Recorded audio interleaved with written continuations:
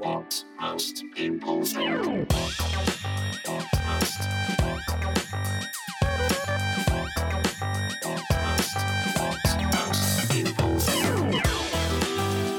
Hello and welcome to episode 158 of What Most People Think. Now, you might possibly detect some sort of difference in the sound of my voice here, and that's because, as you know, I was off on holiday last week, and I came back with a cold, with a virus, with flu. I said flu, nasty cold, according to my wife. And despite going to Ibiza and behaving the most I've ever behaved in Ibiza, I still managed to come back through UK customs, sneezing, sniffing, looking like I'd done a pound of gack, basically. So you can't win. No one believes you when you're me. If you come back and you say, no, I've really got a cold. When you come back from Ibiza, no one believes you. And so I have done tests, obviously, to see if it's COVID, and it's not COVID. And what you get these days is you get this thing where people go, phew, at least it's not COVID. I'm like, I would rather have the fucking Diet Omicron shit versus whatever this is, you know? It's almost become like a Harry Enfield type character catchphrase to go, oh, at least it's not COVID.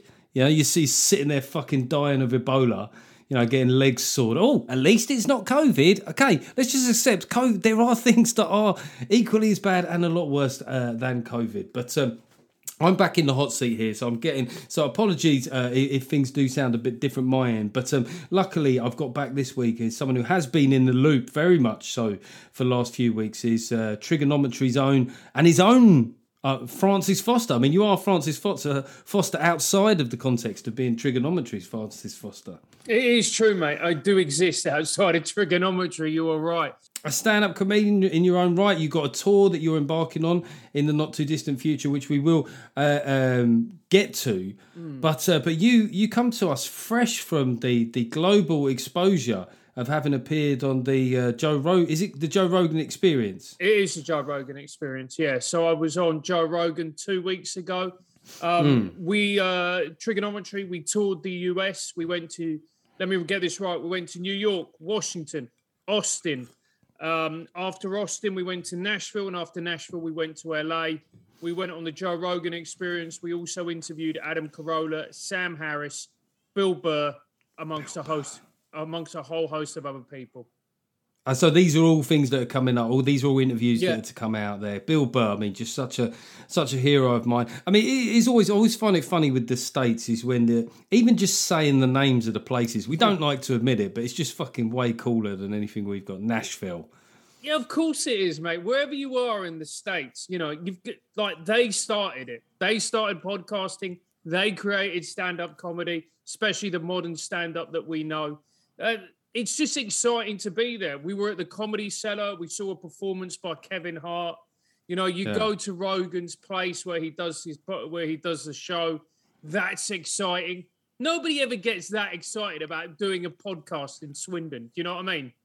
Yeah. A little Zoom that you're doing where one of you's in a Travelodge. Yeah. I mean, it is, before we get, obviously there was blowback from your appearance on Joe Rogan, but just talk about the positives first. Like, were you nervous sitting down to it? Because obviously it's a long chat, right? Yeah, so we did a chat which was 4.5 hours long. Fucking hell. Yeah, and but I'll be honest with you, the day before we were going on, I was shitting it, mate. Yeah, I was absolutely bricking it, because there was a moment, right, where I was talking with another podcaster called Chris Williamson, who's got a brilliant channel, I think, called Modern Wisdom. And he's a UK podcaster, and he's moved out there. And we were talking. And then this little thought crept into my head. It went, you're going to do Joe Rogan tomorrow. It's going to go out to 11 million people. You best not say anything stupid, Francis.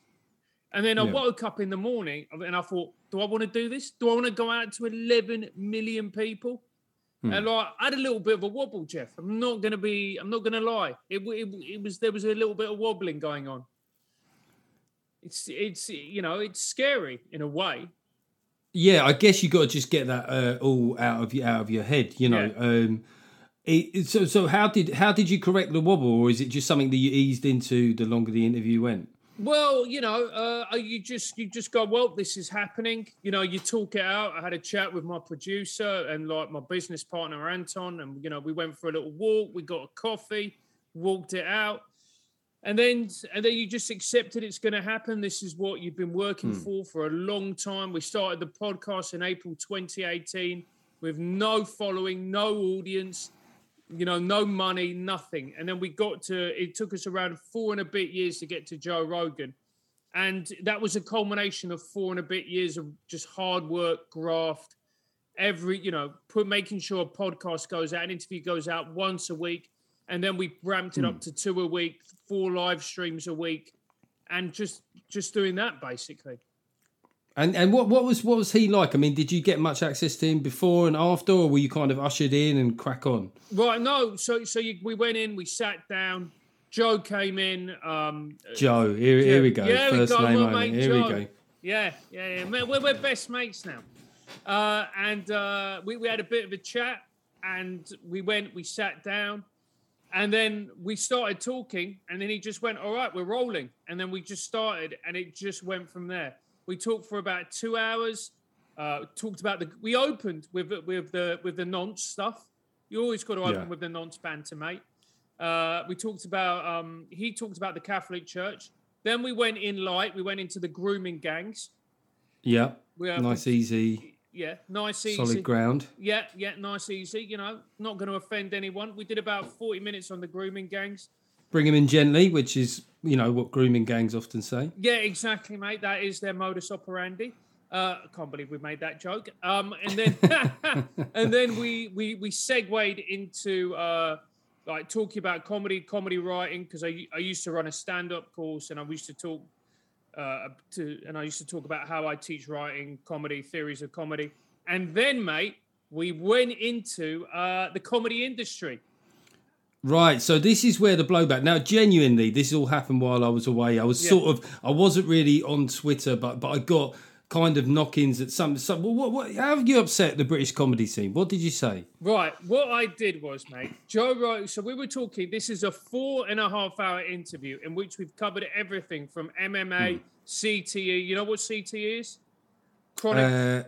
I can't remember how to say the last word. Chronic traumatic. And it's basically what rugby players are now developing in American footballers.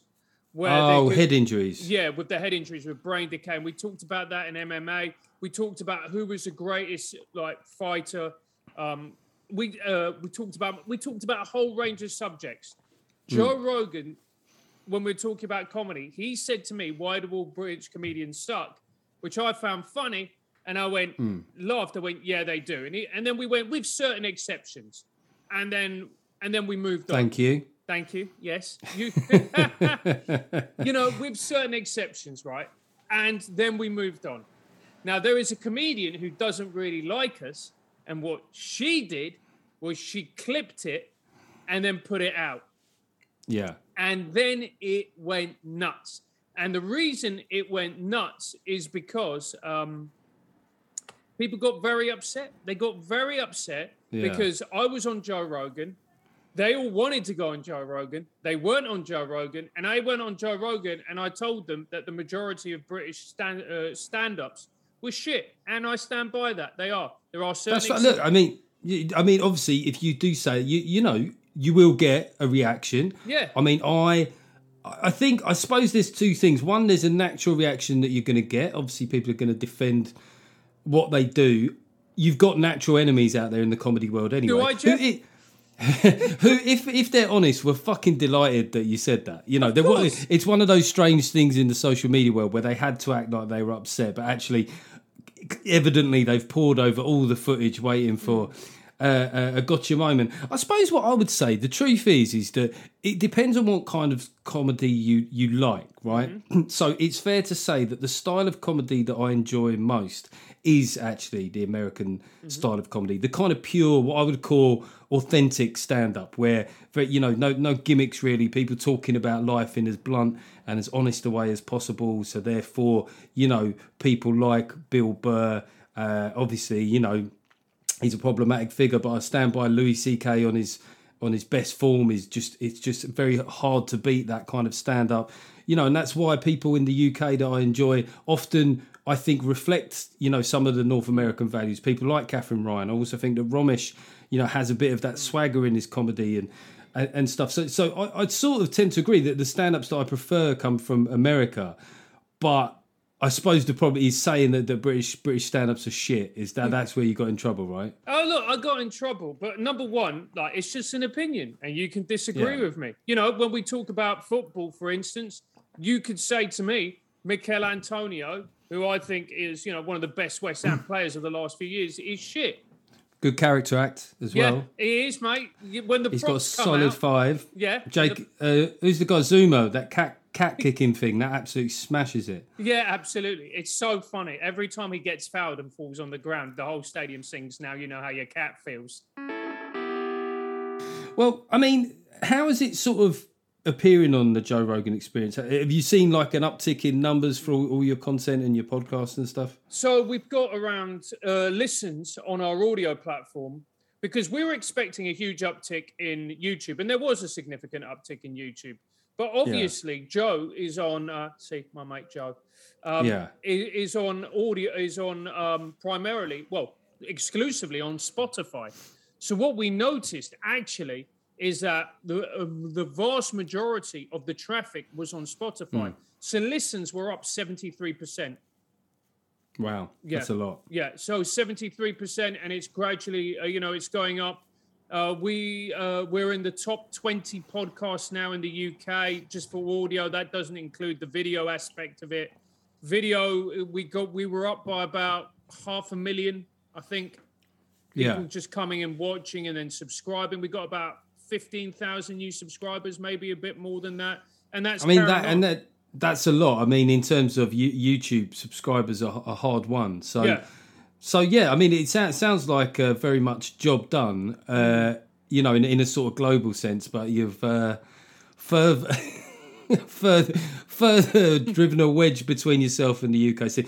Well, listen, mate, as long as, I think it's good to have you on this show. If anyone's listening, it's just fucking opinions. I think you're allowed to think the UK stand-up is shit. Yeah. I don't fully agree with you, but I do agree that the American style of comedy, when done best, probably is the best style there is, I have to say.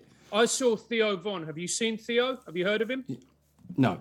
Right, so Theo, he's got a big following online. He sold out Hammersmith Apollo when he came here. He's like this. I think he's from Kentucky. He's this kind of very southern storyteller.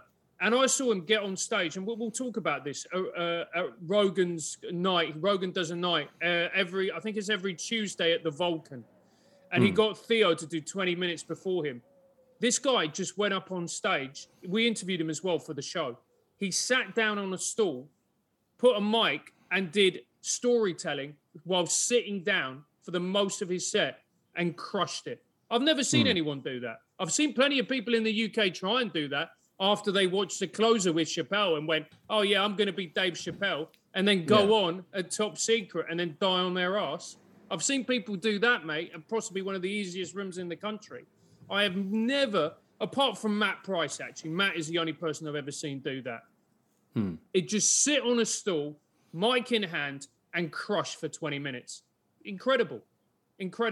And also as well, Constantine got a lot of blowback for this. He wrote a tweet about how we went to see Rogan's night it was him, Theo Von, Tony Hinchcliffe from the podcast Kill Tony, which I think is the number one comedy podcast in the world, and Hans, and I forget Hans' second name, super nice guy. And their stuff was really on the edge, man. Like, even for me, I was like, whoa, some of this stuff is a bit too much. It's stuff that you could never do in the UK. It's stuff that would send a lot of people into meltdown, people calling for you to be whatever, X, Y, and Z. And Constantine wrote a tweet about this, and then they all had another meltdown over that. Oh yeah. I think I saw this where it's sort of saying you couldn't say things, which brings up the idea. I mean, what the argument currently is, and we'll get to this later actually, because there was a broader debate recently, and we had another round of kind of right-wing comedy and, you know, political comedy at the fringe and all that. Yeah. You know, we come back against this idea of whether or not there are things you can or can't say and stuff like that. So we will actually we might come back to that, but for now I think that we should welcome a new board member. Do you know I've got this new thing, the board members? No, tell me about your board members, Chef. Board members. So these are people that voluntarily pay 20 quid or above, and they are in a secret, but it's not even officially acknowledged on the Patreon page. Are they like the Illuminati of the podcast? They're the Illuminati. They're board members. Some of them are silent members, and I come to them on certain issues. And it's completely voluntary. And Paul Millam has joined the board. Welcome to the board. And they get emergency questions to the board, which we'll be answering a few when we get to the politics section, which we will do a good catch up on later. As far as normal Patreons go, we've got the following people to welcome. Nick Whitehead. Nick Whitehead. I mean, that's a surname you've already had to live with your whole life, Nick. Yeah, I mean, it's not so much of a word anymore. Do people get acne as much as they used to? It doesn't feel like they do. We're getting old, Jeff. No, but I mean, if diet's improved or something, because we were all eating fucking like turkey arsehole and stuff like that without knowing. And But our equivalent of vegetables were bacon frazzles. yes, yeah. Do you know what I mean? So we were. Do you remember at school where people's faces were just covered in pimples? Yeah. Yeah, I mean, I had it for a while, to the point where my mum got it seen to by a doctor, and they prescribed this thing called topicycline, which was essentially like almost pure alcohol that you rub on your face. And so I went to school stinking of like vodka. I was 13-year-old, looked like I had a massive drinking problem. I bet people thought you were a legend. Been out all night on the piss. Yeah, I did drink it as well, you know. Sam Mason, who just sounds like one of those cute little male solo artists, doesn't he? You know. Where once upon a time people would have been in a band, they're just one bloke now. Yeah, with a guitar. One guy selling out Wembley, 90,000 people. Fuck them. Mez, we've got Mez. This is Mez. I don't know if Mez is male or female, but welcome or to the non-binary, Jeff.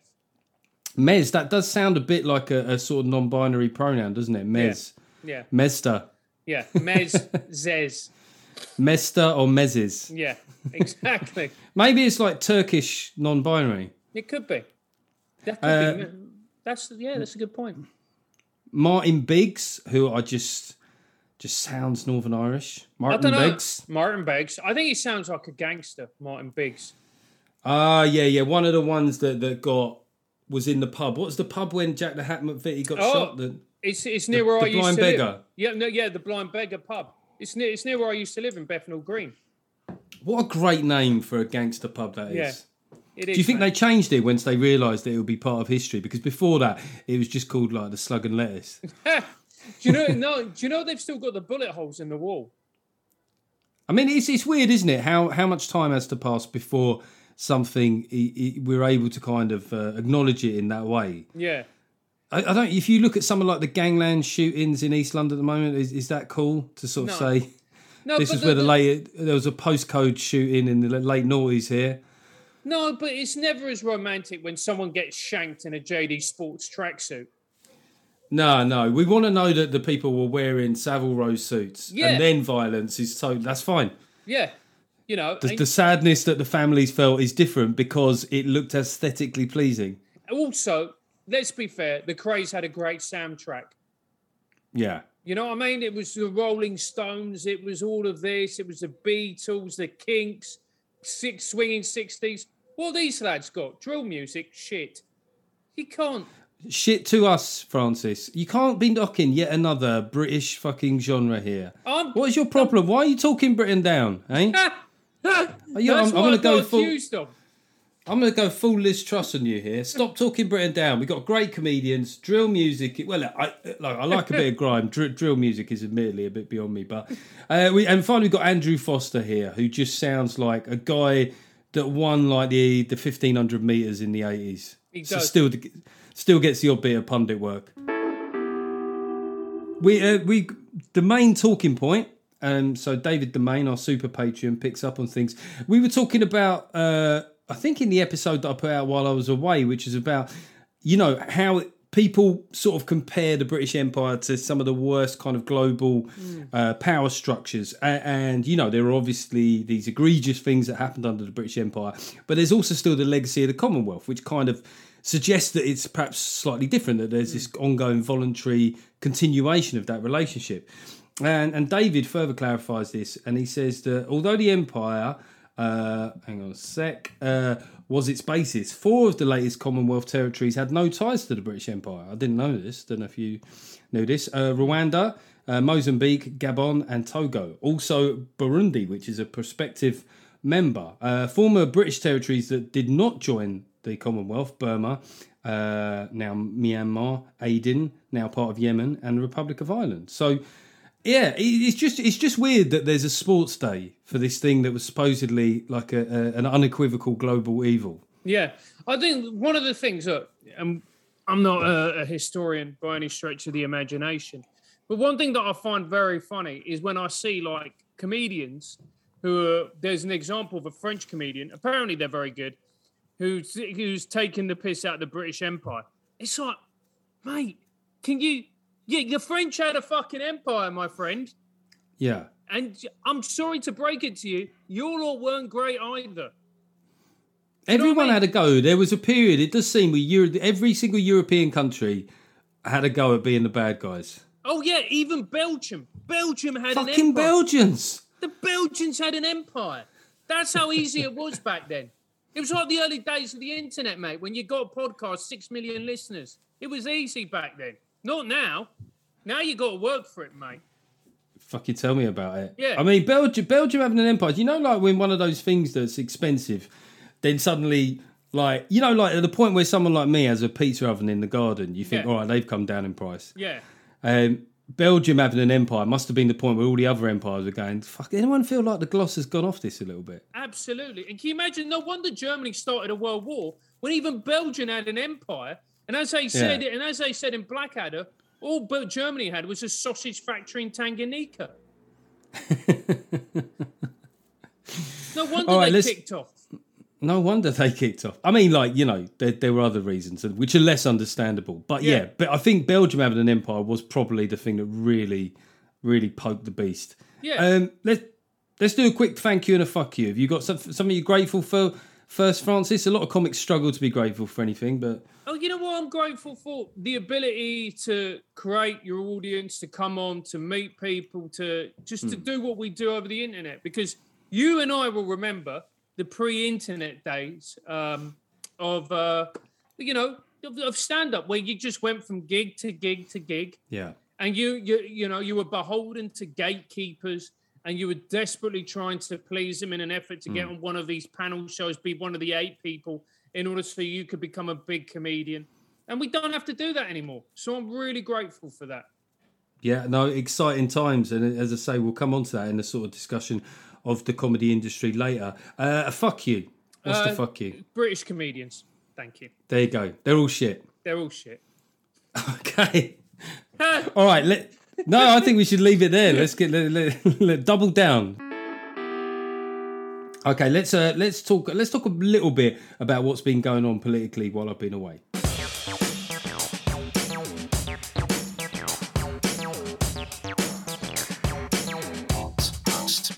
So, a bit of a catch-up on the leadership race. It does seem to me like it's sort of fallen into a little bit of a holding pattern. I mean, we've mentioned athletics a few times. It does seem a little bit, like those races where they're sort of keeping pace with each other. Although Truss does seem to be ahead. First up, just get your thoughts on the candidates here, Truss and Sunak. I mean, how are you feeling? Are you inspired by either? Do you know, here's the thing. When the race started, I went, this is entirely pointless. Sunak is going to cream everybody. He's had experience in one of the biggest jobs during a time of crisis in our nation, a global health crisis. He's one of the few people you can argue who actually acquitted themselves fairly well and came out of this horrendous situation with his reputation fairly intact. Nobody else did, certainly nobody else in that cabinet. And I thought he was an absolute shoo-in. I then went away to America. By the way, I did Joe Rogan, Jeff. I don't know if we've talked about that. Come back. Yeah, you should mention that. I think I definitely should, mate. Put it on the poster as well. I came back and Liz Truss is storming it. I mean, what happened? What the hell happened? I don't think most people even know who Liz Truss actually is or what she's done. How did Sunak manage to fuck it up so badly? Well, it's interesting. What I might do is I might go to a letter. Well, an urgent board member point. I was going to come to this later because I've sort of expressed some confusion about her popularity among the membership ranks, and there's a guy called David who kind of broke it down. This is quite a long message, but I'll try and see it. And he says basically he wants to explain why some of us ERG types support Liz. So he left the party in 2021 because he couldn't, in all conscience, continue to defend Boris. He was a reluctant supporter of Brexit and so on. So he's just giving us an idea of his political character. Sounds like he a Nazi. feels he does sound a fucking racist. Yeah. I think for him, Rishi Sunak represents the failed old order, like a very sort of Cameroonian continuity candidate, right? He appeared to go native at the Treasury. This guy's a senior finance manager in a large PLC, and he says that. So I see the degree to which he's hiked taxes, both visibly and stealthily, and the current economic crisis has been created by global economic consensus going back to the 2000s. So he sort of thinks that he's part of that problem. Liz Truss, on the other hand, he says she's got a solid record, longest serving member of the cabinet, having been appointed in July 2014. Held offices of Foreign Secretary, Secretary of State for International Trade, Chief Secretary to the Treasury, Lord Chancellor, and Secretary of State for Environment, Food and Rural Affairs. Don't mention pork markets, right? She's got a proven track record of saying what she's going to do and doing what she said she was going to do. So I think that kind of gives us a flavour, is that they feel like she's a doer and that she is potentially a change candidate. And I think that this long process of gently kind of ratcheting up taxes and delivering meagre growth is something that would probably continue under Rishi. So that's the argument. You don't have to fully agree with it, but it does sort of give a bit more kind of heft to the idea of why she's got such support. Because I just thought I thought like you, he's a slick character. It's certainly, it could win back maybe some of the more right-wing Lib Dem types or certainly catch the eye of some Labour waverers. But yeah, does any of that make any sense to you? That she's sort of seen to be like a more radical candidate in a way, I guess. Well, if you're going to go for radical candidates, then wouldn't you go for Kemi Badenoch? She was the most radical out of all of them. If you really wanted that type of character who is going to be a no-nonsense, dare I say, almost Thatcher-esque figure, then Kemi would be it, wouldn't it? Yeah, I suppose the issue with Kemi is just the lack of experience in senior position was so profound, right? Like, I think that if you're following politics closely, a lot of Conservatives, including me on some levels, are getting excited about things that she said, but then you just throw that to the wider country and go, this person that none of you have fucking heard of. Yeah. Like, literally none of you. Prime Minister now, but then Kemi Badenoch. Had most people heard of Cameron before? I think he'd done some time he'd done time within the party. He was certainly seen as at least the second most favourable candidate. She would have been like, I wonder, she would have been as much of a curveball in a different way as Corbyn. I think she's a very different person. I think she's a far more organised thinker. But to the outside looking in, they would have gone, "Oh, the Conservative Party, all right." Yeah, yeah. So I do see what you mean there. I'll be like. I was really surprised that Rishi hasn't won and isn't going to win. I think, to me, he was the most electable. He's the most, he's the most electable. He's the most visible. He is the one who's got the most profile. But the polls don't say that. The polls have him losing to both Starmer and Truss. Yeah. So what do I know? So, I mean, there's something we're missing. I mean, it's what most people think. There is something about him. Is it like, how one of the problems with Hillary is that she was a continuity person from something that people had started to go off? Whereas, is there, in a minor way, there's a problem with Rishi like that in relationship to the previous Conservative administration? Although, but then fucking Liz Truss has been part of it for even longer. It doesn't make sense. I mean, look, I think it would be a very strange PMQs, Truss versus Starmer. I can visualise Sunak versus Starmer. I actually think Sunak would have the wood on Starmer at PMQs. He's quite sharp on his feet.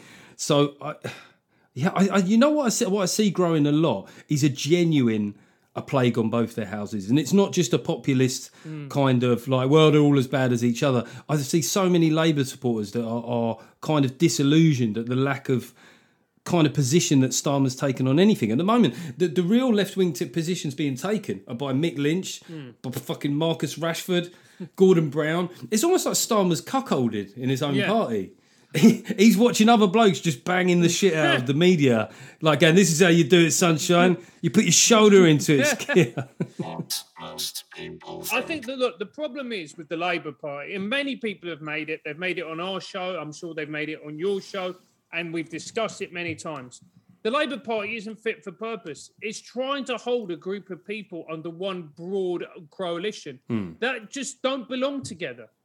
They just don't. You know, left of centre liberals don't belong with left-wing radicals. They're just completely different. They just are. It's funny that one of Liz Truss's slogans at the moment is "Stop Starmer," which I think is such a fun, because "Stop Corbyn" made sense because there was a whole bunch of stuff that went with Corbyn that was alarming to a lot of people. Where Starmer doesn't appear to stand for anything. It's almost like being opposed to the taste of water, isn't it? Yeah. Dan? Who's like trying to do a Marmite on water? You go, well, no one has any strong feelings about that. But it's also like, and I think this is part of the problem with Rishi, is that you look at Rishi, you look at Starmer, they're all very new Labour, aren't they? Yes. That's the problem. In that people see it, and you touched on it with your point, and they just see the same sort of, centrist, bland politicians, and they're looking and desiring for something more authentic, which is why Corbyn was so popular and he nearly won the 2017 general election. Well, he lost by 60 seats, but in the context of the left, that is nearly winning. Good point. But in the context of the left, that is nearly winning. And he did a lot better than a lot of them. And then you had Boris, who was none of those things and romped with a ridiculous majority. So I think people are looking at Sunak, they're looking at Starmer, and they're seeing these career bland politicians who don't really have any personality. And then they think Liz Truss has got a bit of that. You know, like when they show her doing that weird talk she gave when she mentioned pork markets. Like, I don't know. Does that play out that badly for her?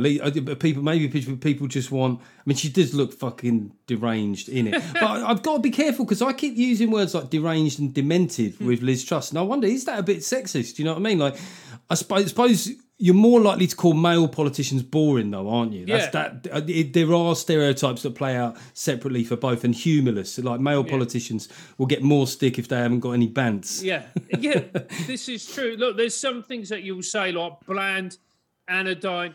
And here's the thing as well. When it comes with male politicians, they do get savaged. For their looks as well, for their looks. In a way that I don't think, weirdly, female politicians do as much. But when you go online, then it's all a bit different. It is all a bit different. I mean, what Rishi has started doing as he sort of realises that he's going down is a bit of a kamikaze thing, that he's turning in on his own principles. He's throwing out these Hail Mary passes. He's saying that no one's going to do Mickey Mouse degrees. He's just trying to sound like as conservative as possible. Yeah, we won't let him touch our women. And I think that he should go full on with this, because what I think Starmer proved is that lies told to win a leadership election, the press don't really give a shit. Yeah. He told loads of lies to win that leadership. No one really gives a shit. So I think that Liz and Rishi should just go all out. Just start saying mad Tory shit like national service for 14-year-olds. Yeah.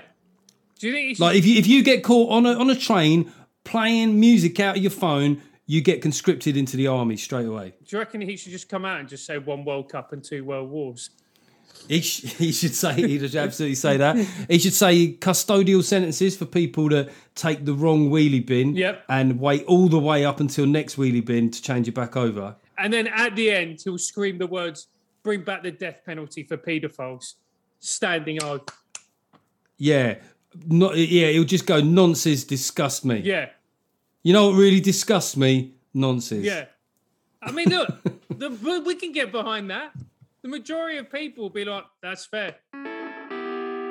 We just going to deal with a couple of questions from urgent board members here. This is from Phil Morgan. It says the government says it won't take any action on the cost of living crisis until a new PM is installed. The CBI says that makes no sense and action is needed now. Are Rish and Liz's views so diverse that we're in stalemate until one of them is in power? I mean, that's the problem, isn't it? You can sort of understand the political desire to not make a big announcement before they get in, because I guess they're definitely going to give away money one way or the other, and that'll be part of what creates the honeymoon bounce, right? But the way the press operates now, it does feel a bit like, kind of in a way, people screeching for lockdowns. It's like, make announcements now, but I sort of, this is an unpopular view, I sort of get them waiting a bit because we just don't know. A lot of the cap, I mean, just talking about these price cap things, I do think there's a massive irresponsibility in the press, the way that they're talking about them, because they're now speculating as to what they can be well into next year. And when they said there's one in January that it could be $4,500, but several experienced broadcasters portrayed this as that's what everyone will be paying, rather than that's the maximum that everyone will pay. That's really irresponsible, isn't it? It is. Because most people won't pay anything like that. And you know, they're creating further anxiety, which is so unlike the press. I know. It's almost like they have an agenda in order to get clicks, and well, it's just get clicks now, isn't it? To create hysteria amongst people. I think the real problem is that there's a lot of people in this country, and you'll know this, Jeff, who work really hard 5 days a week, and with their pay packets, they just about make it to the end of the month. You know what? If you've paid all your bills, you've put food on the table, and you know that's a win. And the problem is with all these price hikes, etc. There's going to be quite a number of people in this country who work 5 days a week and they can't afford to live. And when people are working and their salary isn't meeting their costs, that's when things start getting dangerous. And I think that's what's interesting at this point politically, is because they're going to give away money. Like, there's no way that the government can get through this without significant further support. Whether that is postponing the price cap rise and sucking up the cost of it, which will be, I think, £36 billion, which is massive, or whether it's in, again, putting more money in people's accounts as they already have done. And this kind of relates to a letter from Paul Millam, who's saying, who basically his point is, he's a new board member. He's aware that people like me and Ian Dale said that we haven't been able to vote Conservative recently. What would need to happen for you to go back to voting Blue? Is it the installation of a competent leader enough, or would it be strictly based on policies? One of the problems is if you have core sort of Conservative views, like mine was like kind of low tax, small state, kind of like low intervention. This period in time doesn't really lend itself to that. You have to just be honest and say, like, whatever kind of economics you're going to engage in will be, by historical standards, fairly left-wing at the moment. Well, so I'm not disillusioned. I'm very confused by the current sort of situation. It's so radically different to anything we've ever known. Of course, but then that's what happens when you have a lockdown. You pay people not to work. You put all this cash into people's. You print loads of cash. You're going to get record levels of inflation, and that's what we're seeing. And then as well with the war in Ukraine and everything else, it's a really tough time for ordinary people. And ordinary people are feeling very frustrated. They're feeling very angry. And then that's why you get people like Mick Lynch coming to prominence, these classic old school left-wing figures, because people are identifying with that. They're seeing that wages are stagnating, inflation is rising, things are becoming more and more affordable. And they feel it's not fair, and they've got a point. Hence why Mick Lynch is now everywhere. I mean, that's what's interesting. Is there was this Enough is Enough campaign this week that got quite a lot of traction, and it's got these kind of key demands. And one of the things I think is quite entertaining is how suddenly sort of intelligent working class white guys are back in fashion. Yeah. The middle class journos are like, I mean, I don't know about you, I just love that Mick Lynch guy. Isn't it just lovely to see someone that looks like he probably, ran with a firm in the 80s, smashed up some train stations on the football specials. And, he actually has some ideas that don't sound shit. It's so fucking patronising. It must be weird for Mick Lynch, who's suddenly getting courted by all these people. He's essentially dealing with fairly standard trade union policies going back generations. Eddie Dempsey is another example. Yeah. And they all look like sort of Guy Ritchie extras. And these are exactly the sort of people that the kind of a certain branch of the sort of metropolitan types turned against straight after the Brexit vote. Because they all voted Brexit. I don't know about Mick Lynch. I know Eddie Dempsey very much did. Yeah. I think if anyone's interested, a lot of people often wonder about the left-wing arguments for Brexit. If you search Eddie Dempsey Labour leave and see the interview he gives there, I mean, it's pretty definitive, his argument. It's pretty convincing. But one of the things about a persuasive media personality like Mick Lynch is in these list of demands that Enough Is Enough has, it says decent housing for all. I mean, that is a very populist message, isn't it? What does that mean? Well, how do you do that? What's it cost? Well, this is a problem in that ever since Thatcher came to power, where she sold off all the council housing stock, and it's not just Thatcher's fault. What do you mean fault? It's a fucking great policy. But they didn't replenish it, Jeff, did they? Well, that was the mistake. Yeah, that was the mistake. They didn't replenish it. Neither did the Labour government. Neither did the Cameron government. So we have got this housing crisis where people are asked to pay astronomical amounts for very basic property.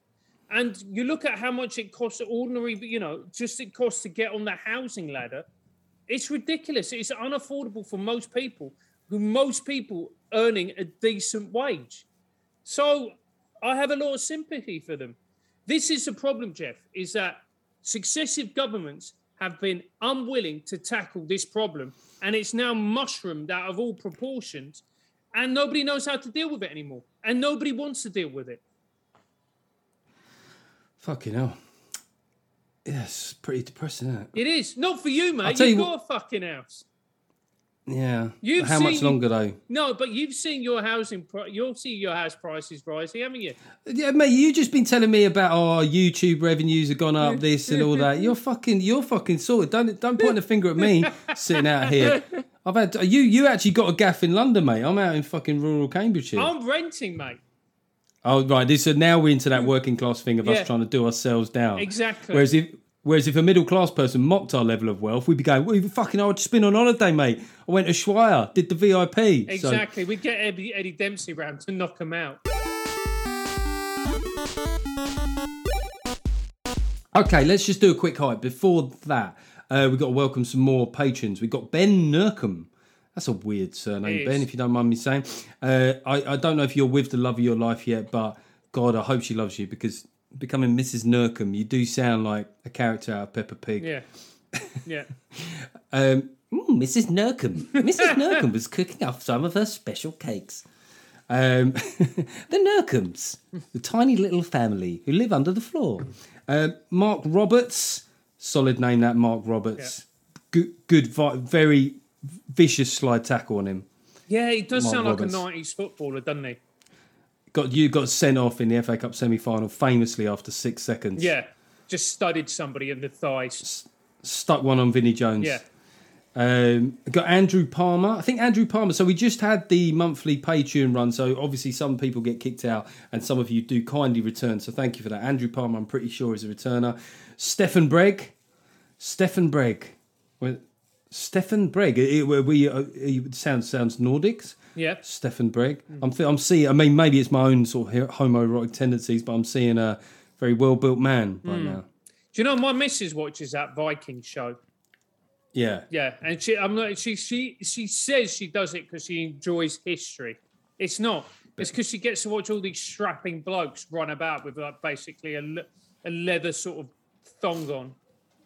It is funny, isn't it? When you look at like what modern femininity says that it demands from men in terms of sensitivity and understanding, and then you look at the kind of erotic imagery that still works. So you go to a Magic Mike show. There's no part of Magic Mike that is a bloke writing a fucking poem. Just sitting down, writing a poem. It is all rescuing, fucking building, Fireman. carrying shit. Yeah, nobody's looking They're for a so male. cliche. They say that we're cliche. Yeah. How fucking cliche are they? Yeah, nobody's looking for a male feminist when the flames start licking up the building, are they? Can you imagine if there was like an equivalent of Magic Mike and all of the dance routines were just like fucking nurse, sexy secretary, sexy librarian. Yeah. I mean, just put the word sexy in front of jobs that you wouldn't expect. Sexy teacher. Sexy IT repairman. Can you imagine that? No, Bending her over after he's come round to fix the broadband. Doesn't work. we got Charles Jarves. I don't know if Charles Jarves. I mean, he's posh. Yeah, I mean Charles Jarves. He's got It just sounds like you've given me your first name and your nickname. Yeah. I'm Charles, but my friends call me Jarves. Yeah. Why do they call you Jarves? It's because every man in my family for 18 generations has had the middle name Jarvis. So, but my first name is actually Jarvis, so they call me Jarves. You go, God, I'm really glad I'm not a middle class bloke because your fucking nickname game is weird. It's but welcome shit. to the show, Charles Jarves. It is shit. Now, while we're hyping, I will be starting my Edinburgh run, so this will hopefully be going up Thursday morning. So it starts on the 12th to the 28th of August. 3 dates are already sold out. A lot are getting close. But you, my friend, you're going out on tour. I'm going out on my first tour. Yeah. It's called rather appropriately Online Provocateur. And it's, Nice. it's, get tickets. I'm only doing 12 dates. I've got to prove to my agent that I can actually sell the bloody things. So come along. Yeah. It's basically it's all it is 50 minutes of stand-up. It's my best. It's about 12 years worth of jokes in a 50 minutes. It's just bangers start to finish, and then we go home. There's going to be All no killer, no message. filler. There's going to be no, I met a cat in India and it changed my life. There's going to be no talk about any of this shit. Just jokes, mate. Yeah, I like the fact you're banging the desk as you're saying this. This is like pure Boris Johnson to get the message across. I mean, yeah, this is the thing is like obviously, like when you had your run in with the British comedy industry, obviously one of the things that people try to do is they go like, well, just from a guy that's can't even do stand, you go like you can, like people, anyone that's seen you on Sport with Me, you're a very strong stand-up. So and this is one of the great things about first tour situation is that it's a great time to see somebody because, as you say, you've got all this back catalogue. You're really going out there to build an audience, so it's going to be your best stuff. I mean, hopefully you're not doing the topical stuff from 12 years ago. I mean, that would be kind of like... Look, mate. You're going, these fucking bankers, eh? Yeah, let's get out all the Brexit gear. Yeah. The bank. Oh, do you remember that period where everyone was just slagging off the bankers? Oh, yeah. Deservedly so. That was one... But I also, that was one of the first times when I started to think my politics was different from most of the UK circuit. Because I was going, what about the people that took out stupid fucking mortgages, eh? What about those pricks?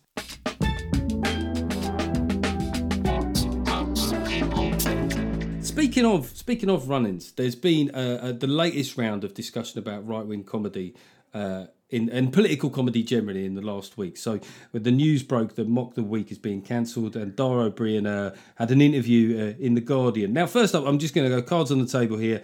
I've got no issue with Dara at all. When I was on Mock the Week, he was actually very supportive of the idea of me coming on. Like when he introduced me to the audience, he did everything he could for me to have a good record. And he was great. He shared my stuff in the past, and like if he'd have really wanted to kibosh the idea, there was things that he could have done. So there's no issue on that level. I just think he said some things about what's called right wing comedy that are worth picking up on. So first of all, this thing, I guess it's just a term. You're not right wing, but you are classed under this thing. Yeah.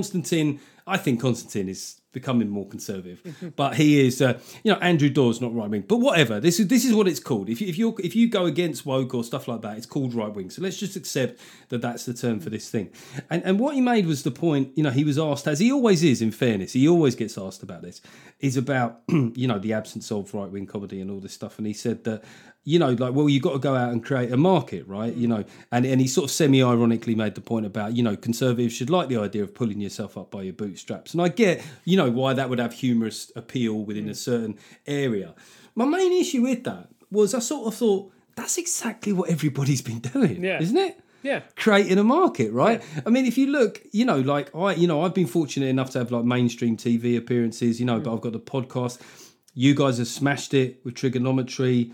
Doyley's had a book out. Simon Evans is touring, doing stuff on GB News. Leo does stuff on GB News. He's got his YouTube channel.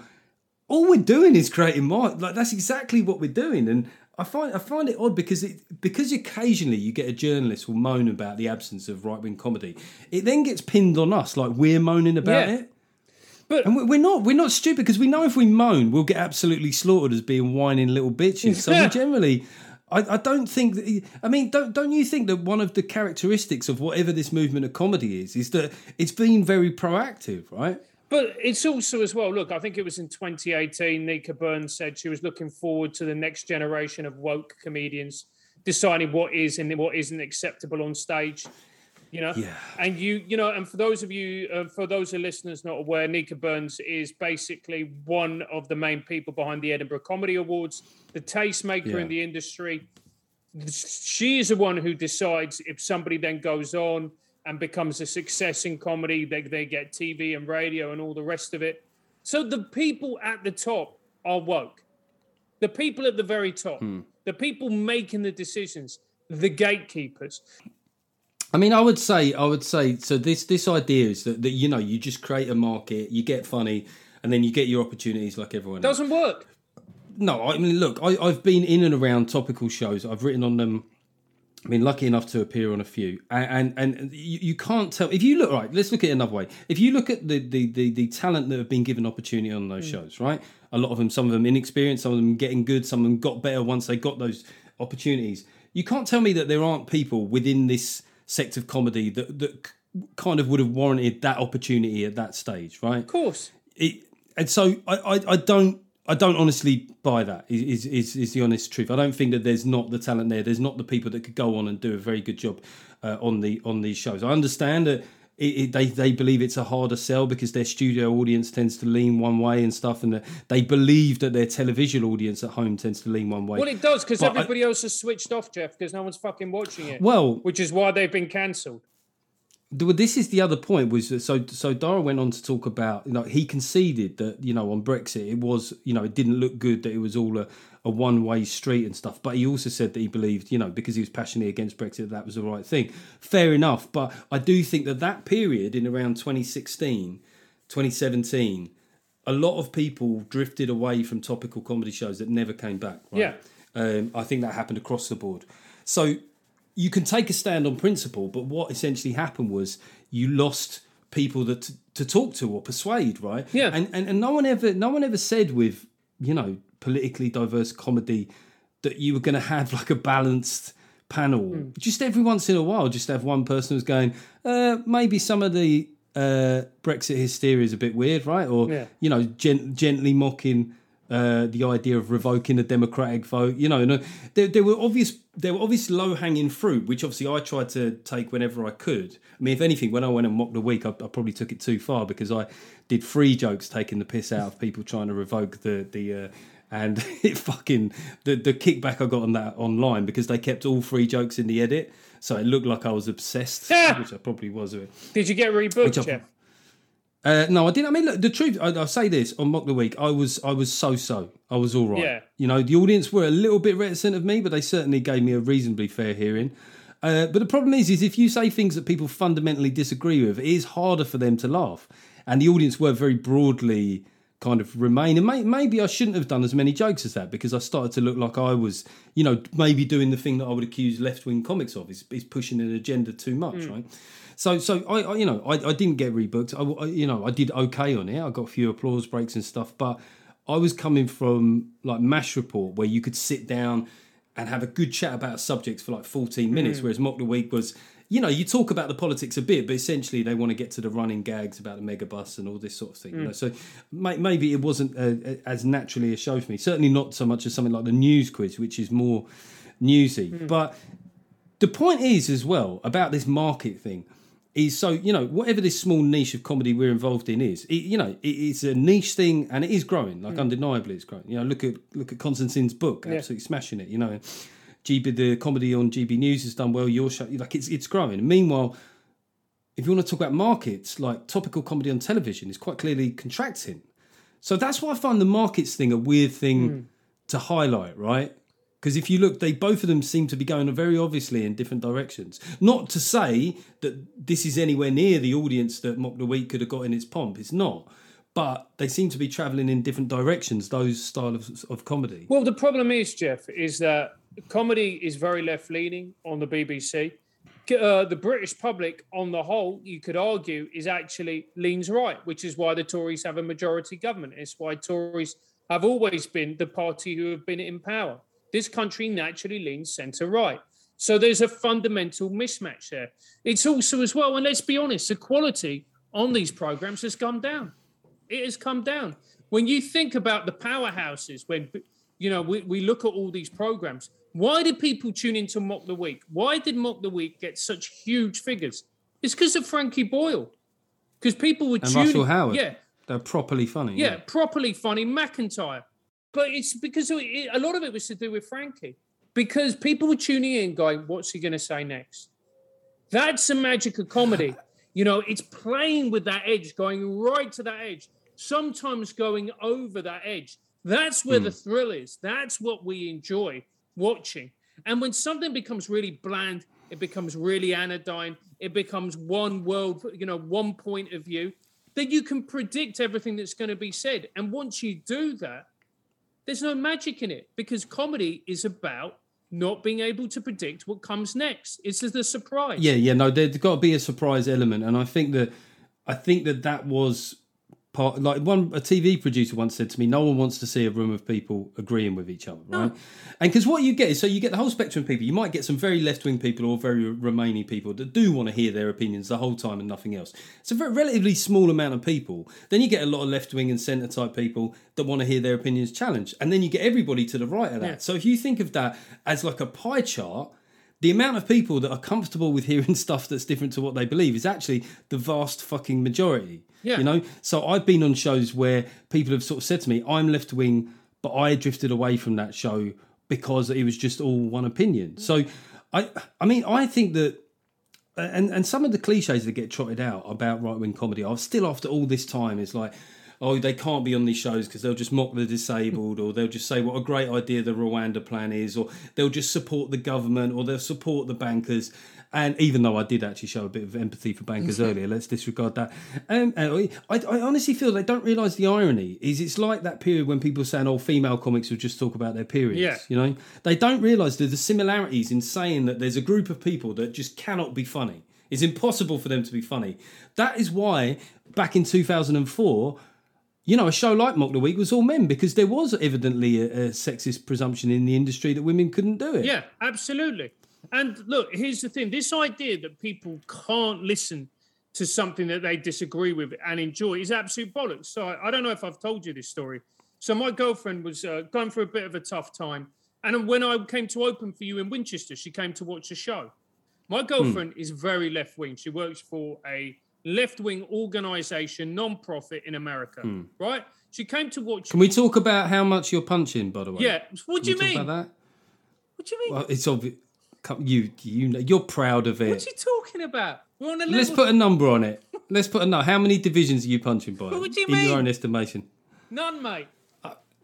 We're both Premier League. Both Premier... Okay. No. I am second division. She's a lot. I do notice this, mate. Whenever anyone meets her, their eyes widen and they look at her and they look at me. They look at her and they look at me. And they just get this confused face and then they carry on talking. I mean, it's always great, though, isn't it, to be told that as a bloke? That's almost what you want to be told. Yeah. The other way round, it's, not so cool. Yeah. If someone says to a woman, God, you're punching, aren't you? That's most... Yeah. Sorry, I interrupted, mate. So she came to the show in Winchester. Yeah, she came to the show in Winchester, and like I said, very left-wing, all the rest of it. And she loved it. And she came out and she was just like, you know what? It was a rough week. That really cheered me up. It's exactly what I needed. Jeff's brilliant. And that's exactly what she said, right? But she probably, if you sat down, she wouldn't agree with the vast majority of what you think politically. But it doesn't matter. Yeah, but I think that's most people. Yeah, and exactly. I think that is why what's happened is people have now drifted away from mainstream televisual comedy because they go, right, I have something I need from comedy and I'm going to get it from podcasts, I might get it from a book, I might get it from some Netflix specials. So they've gone out searching because what they needed wasn't being serviced. So that's my only issue. It's like I've got no issue with Dara at all. Like I say, he's been very supportive to me. But I think the thing that he said about creating a market, ironically, I think that's exactly what people on our side of the comedic fence have been doing. And the reason that most of us haven't engaged with the most recent debate online is because we're all too busy creating markets.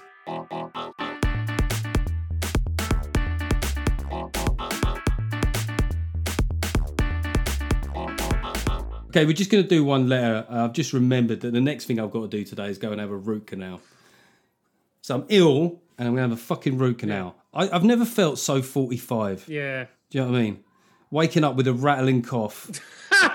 Do you know what my son said to me this morning? He said, "Daddy, you should eat some of my breakfast boulders because they've got vitamin D and stuff that's good for your bones." I was like, "Fuck, man." How old is he? He's 6. Mate, smart kid. Smart kid. He sees, you know. Yeah. He sees. He sees what's going on here. Yeah. Managed decline.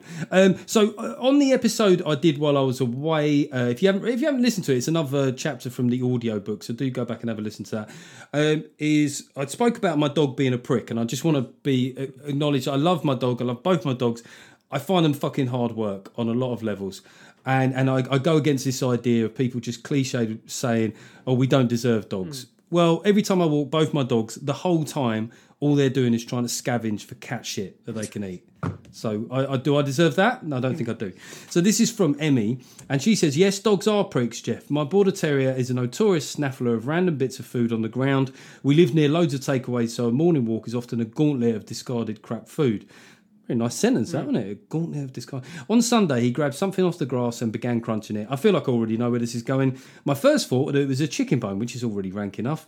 So I started wrestling with him to fish it out of his mouth. Once I'd prized his jaw open, I saw not a bone, but a small black stone. Or so I thought. It was only once I'd fangled it out that I realised it was not a stone, but a small, rock-hard cat shit.